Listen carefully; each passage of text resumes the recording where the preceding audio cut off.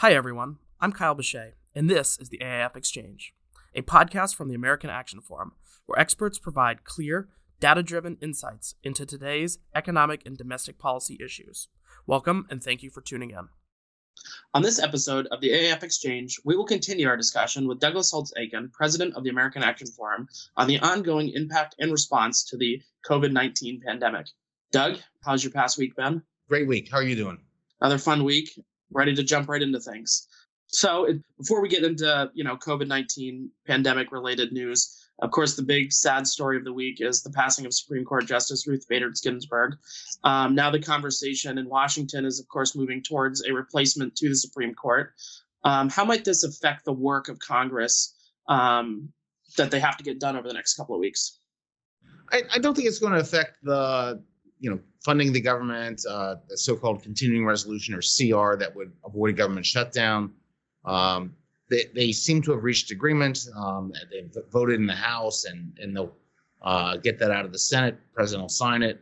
I think the real impacts show up down the road a little bit. In particular, there's the potential for a decision on the court case against the Affordable Care Act and the constitutionality of the individual mandate.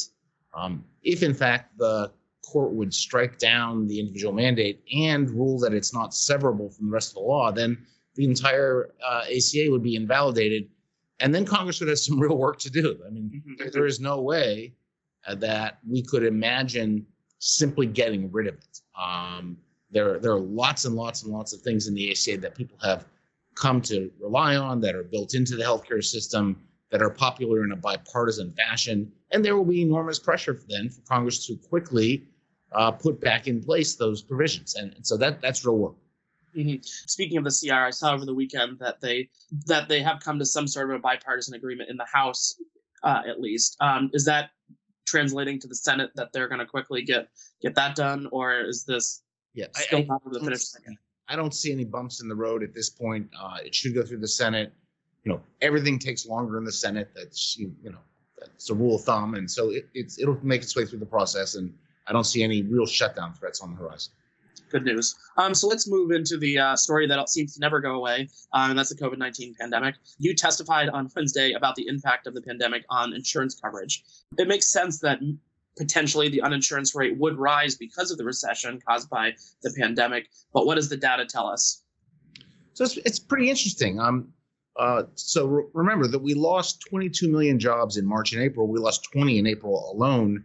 And at the time, many people, myself included, I wrote a short paper with Tom Lee about sort of the potential for insurance losses because of those layoffs. So about half of those layoffs would have been on employer-sponsored insurance, roughly. And so you can imagine the upper bound being 10 million workers potentially losing their insurance. And that's an enormous disruption. There are about 30 million people without insurance, 26 going into the pandemic. And so, you're picking up something that looks like a third, and that'd be a big problem. Now, anyone who was on individual coverage already in the Affordable Care Act marketplaces or on Medicaid or, Medicare, a layoff doesn't affect their insurance status. It's really the employer-sponsored insurance crowd. And lots of people did estimates, and we've seen estimates as high as 27 million people from the Kaiser Family Foundation, estimates down around 5 million from the Economic Policy Institute. And so everyone's sort of looking. As it turns out, people who lose their insurance have some other places to go. Like many people might have a spouse who's insured, and they just simply switch to being covered by their spouse's insurance. You can go to the Affordable Care Act exchanges and go buy an individual policy, things like that. So we really do need some data to resolve what actually happens on the ground.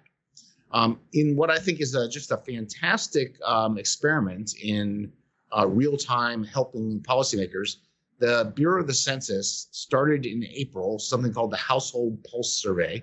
And every week they do online this sort of surveying of households, their employment status, their earnings, whether they had diminished earnings, and all sorts of aspects of their lives, food and nutrition, and health insurance. So we have these questions that ask, do you have health insurance or not? Where do you get it? Private, public? And that started in April, late April 23rd, I think. It's continued through August 31st. That's the most recent data. And if you just look at the endpoints, beginning and end, what you find out is the fraction of the population that's uninsured has gone down by 0.6%. And that's taken it at face value. I think the better interpretations is it's sort of noisy weekly data and it's a new sample. It looks roughly unchanged. Like there's no drama out there because of the pandemic. And that's a pretty surprising result. I mean, it really is. And one possible explanation is they started in late April and maybe everyone lost their insurance before then. And so we're just missing that. But I don't think so. Most of the April layoffs were initially advertised as temporary. That wouldn't have cost them their insurance necessarily. They may turn out to be permanent now as companies rethink the duration of this health event. But, I think the really surprising result of this testimony was that so far, this is the dog that didn't bark. We keep waiting to find out what happened. Mm-hmm. Do you have any thoughts about why that might be, other than, possibly missing? It started in April, so possibly missing it. I'm not really sure. I'll be honest. I think we know one part of the explanation is that a lot of the layoffs were among people who did not have insurance to begin with, right? The sort of restaurant workers, the sort of retail clerks, a lot of the hotel staffs. These are parts of the world where employer-sponsored insurance is pretty thin. And so, a lot of people didn't have insurance before, don't have insurance now. And that's important for one of the things that came up in the hearing again and again. There is something known as a special enrollment period that you could declare and allow people to go to the ACA exchanges and enroll in the middle of what is normally a plan year. That matters for people who don't have insurance at the beginning of the pandemic. If you had insurance and you lost it because you got laid off, you were automatically allowed to go enroll in a plan in the ACA. But if you didn't have insurance, you in principle would have to wait till the next sign-up period late in the year. And so some states have who run their own exchanges have had special enrollment periods, California in particular, to get people in. A lot of people are calling on the Trump administration to provide a special enrollment period to make sure that people in the middle of a pandemic who, for whatever reason, unwisely, whatever, didn't know, just didn't get health insurance, and now it seems like a good idea if they did. So that's one of the issues that's up in the air at the moment. Right. So for those people that were calling for the Trump administration to do something, is there room for a policy response for anybody that's becoming uninsured because of the pandemic? So this is, I think, the test of the ACA. The whole point of the ACA was to have a source of insurance that was independent of employers. And if you are now uninsured because of a layoff, you can go there and buy policies. And so this is, the rubber meets the road now, and we find out whether that works. As I said, the only issue associated with that is whether you want to open up the possibility of people who didn't have insurance already. That's the only issue there. Some people will go on Medicaid, like their incomes will be low enough that they'll go the Medicaid route. There is some talk of providing subsidies to individuals for what's known as COBRA coverage, continuing your employer insurance by having you pay for it. COBRA was subsidized somewhat in the last recession, in the Great Recession. There wasn't a lot of take up of that subsidy. People didn't take advantage of that very much, but Congress might go there again. The real advantage to that is it allows you to hold on to the same insurance, which means the same network of providers. If you pick the doctor and you pick that plan because of the doctor in the hospital, all that continues. And if you go get an ACA policy, you'd have to be in probably a new network with some new providers. So there's a slight advantage, I think, to continuing with the COBRA, but that's not been a particularly effective option in the past. And then the Trump administration did a rulemaking about a year ago on these short-term limited duration plans, which used to be only about 3 months, and now they can be renewed for a longer period. And you might see people go and buy one of those as well. There's a sort of pretty big partisan divide about whether those are a good idea or not. Democrats really prefer people to have comprehensive, gold-plated insurance, which is more expensive. A lot of these plans aren't that. They are They cover some things and not others. You do actually have to read and know that the things you care about are covered, but they're much cheaper as a result. Mm-hmm. Okay, so as I mentioned, you testified on this issue to Congress, so you have a vantage point that not many of us have, being that you got to interact with members of Congress on this issue. What is their attitude towards this issue based off of what you heard on, I think, Tuesday? Or was it what? It was Wednesday. Yeah, it was Wednesday, and it was at the Health Subcommittee of the Energy and Commerce Committee in the House. And so this is a topic that gets picked by the majority. So the Democrats convened this hearing, and it's a big committee. It took 4 hours, the hearing, and you really got one clear theme, which is just here we go again on the Affordable Care Act. The Supreme Court might strike it down. Democrats decrying that possibility. Republicans reminding Democrats that not everything about the ACA is the greatest thing since sliced bread. I have literally testified about 20 times in front of the Energy and Commerce Committee or one of its subcommittees on the ACA, and that was hauntingly familiar and tedious. So that wasn't great. Then there's the issue of the pandemic and people losing their insurance, and what do we do? There, I think it really comes down to how aggressive do you want to be in recruiting people who are uninsured prior to the pandemic, and strategies for doing that. What does it take? All right. Well, so I want to end our conversation today with a couple of questions on the progress on the coronavirus vaccine, or a variety of those vaccines. I picked up a great piece from Christopher Holt, AAF's Director of Healthcare Policy, in his weekly checkup last week, where he discussed expectations around the vaccine. He made some somewhat counterintuitive point that the vaccine will not end the pandemic. We've heard a lot of news stories talking about how once the vaccine comes out, we'll be able to, be back to normal. Do you agree with this analysis and walk us through what he's talking about here? I think he's right. Think of the extreme version of this. Suppose you got a vaccine and no one got vaccinated. Well, you've made no progress whatsoever. And so a threshold concern is people's confidence in the safety and the efficacy of the vaccines. We have seen polling data that suggests, a third of Americans would be confidently willing to take the vaccine. Roughly another third would be like, show me, convince me. And a third are just sort of dead set, no, I'm not going to do it. That's pretty troubling. So there's I think a real public education job that the FDA and Health and Human Services in general are going to have to do to convince people that these vaccines, and there are now 4 that are some real candidates, are safe and will do some good. So that's the threshold question. Second issue is distribution of the vaccines. One of the promises made by the Trump administration, a very sensible one, is the vaccine's not going to cost you a dime. So that seems great, except that it turns out in Medicare, you cannot have Medicare pay for something that is approved under an emergency use authorization, which is exactly what these vaccines would be doing. So they have to figure that out. I mean, that's an issue. And so they have some real distribution issues. Then there's sort of priorities.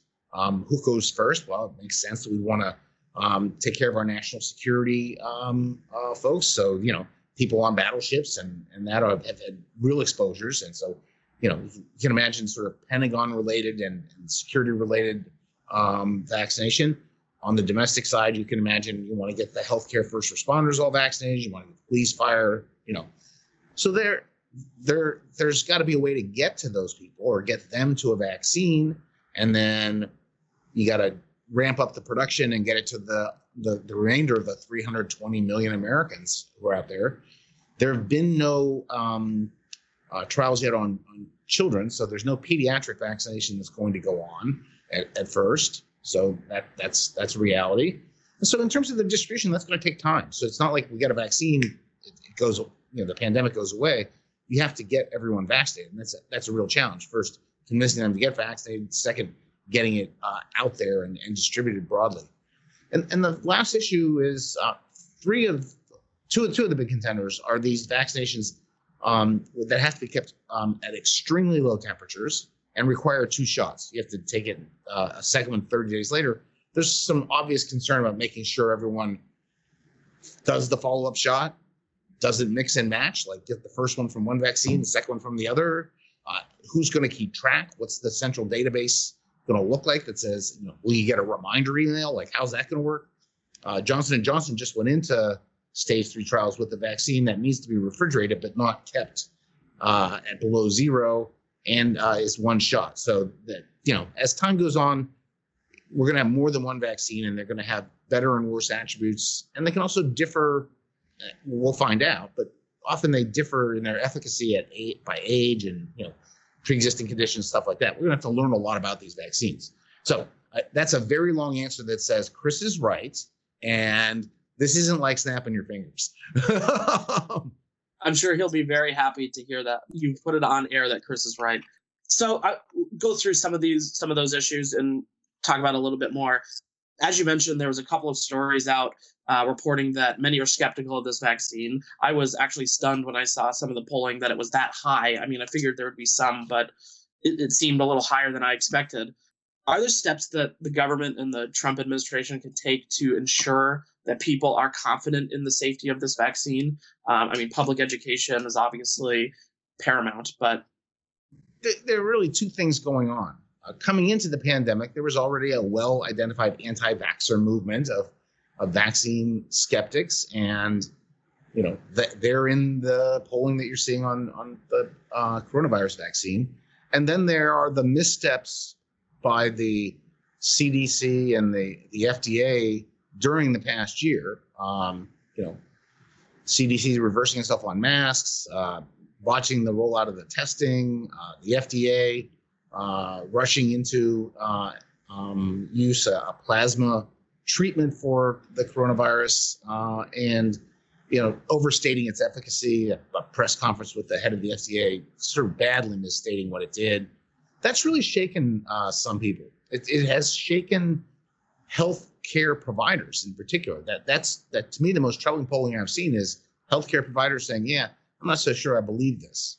That's not good. So that's a big problem that needs to be fixed. The only way to fix that is to be super transparent about the vaccine trials and what exactly the data say, so that people outside the FDA can also examine those data and say, yeah, that's exactly right, and to make it very clear that the scientific community has vetted this for its safety, for its efficacy before you go forward. Anything less than that, I think, is just not going to fly.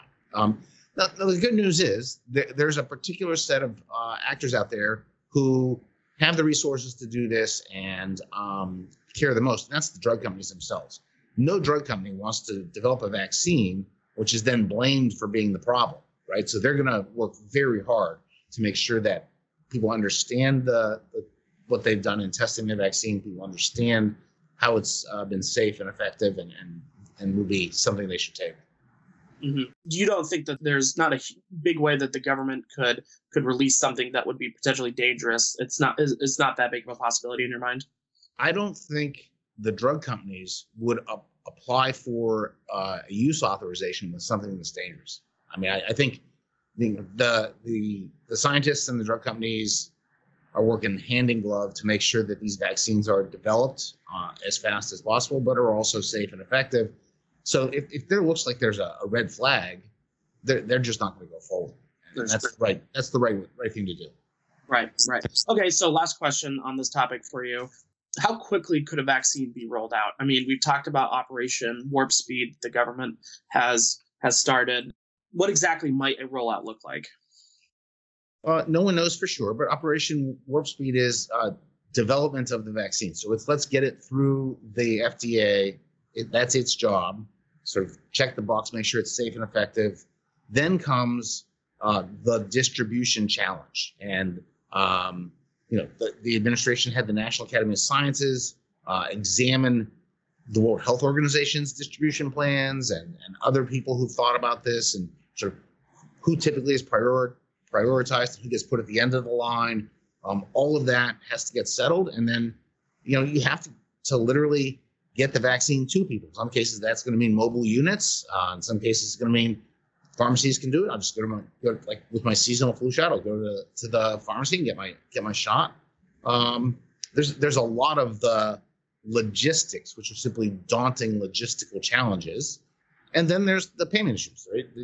There are a lot of providers who like run clinics, and people are going to come in and they're going to expect the vaccine to be free, and the providers are going to have to somehow get it for free or get reimbursed, and all that has to get sorted out.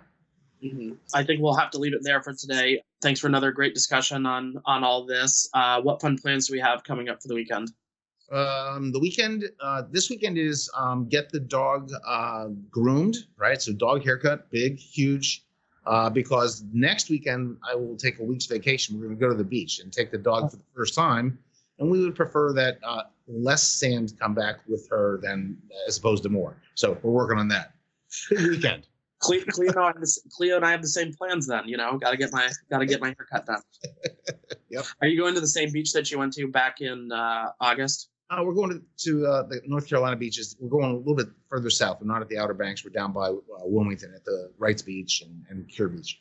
Sounds like a fun plan. Well, thanks for joining us as always, and I look forward to seeing you next week. Thank you. I hope you enjoyed this conversation. Tune back in for our next episode, where our experts will provide clear, data-driven insights into today's economic and domestic issues. I'd also encourage you to check out any of the links in our show notes, and also follow us on social media to learn more about AAF. Don't forget to subscribe on iTunes, Spotify, or Google Play.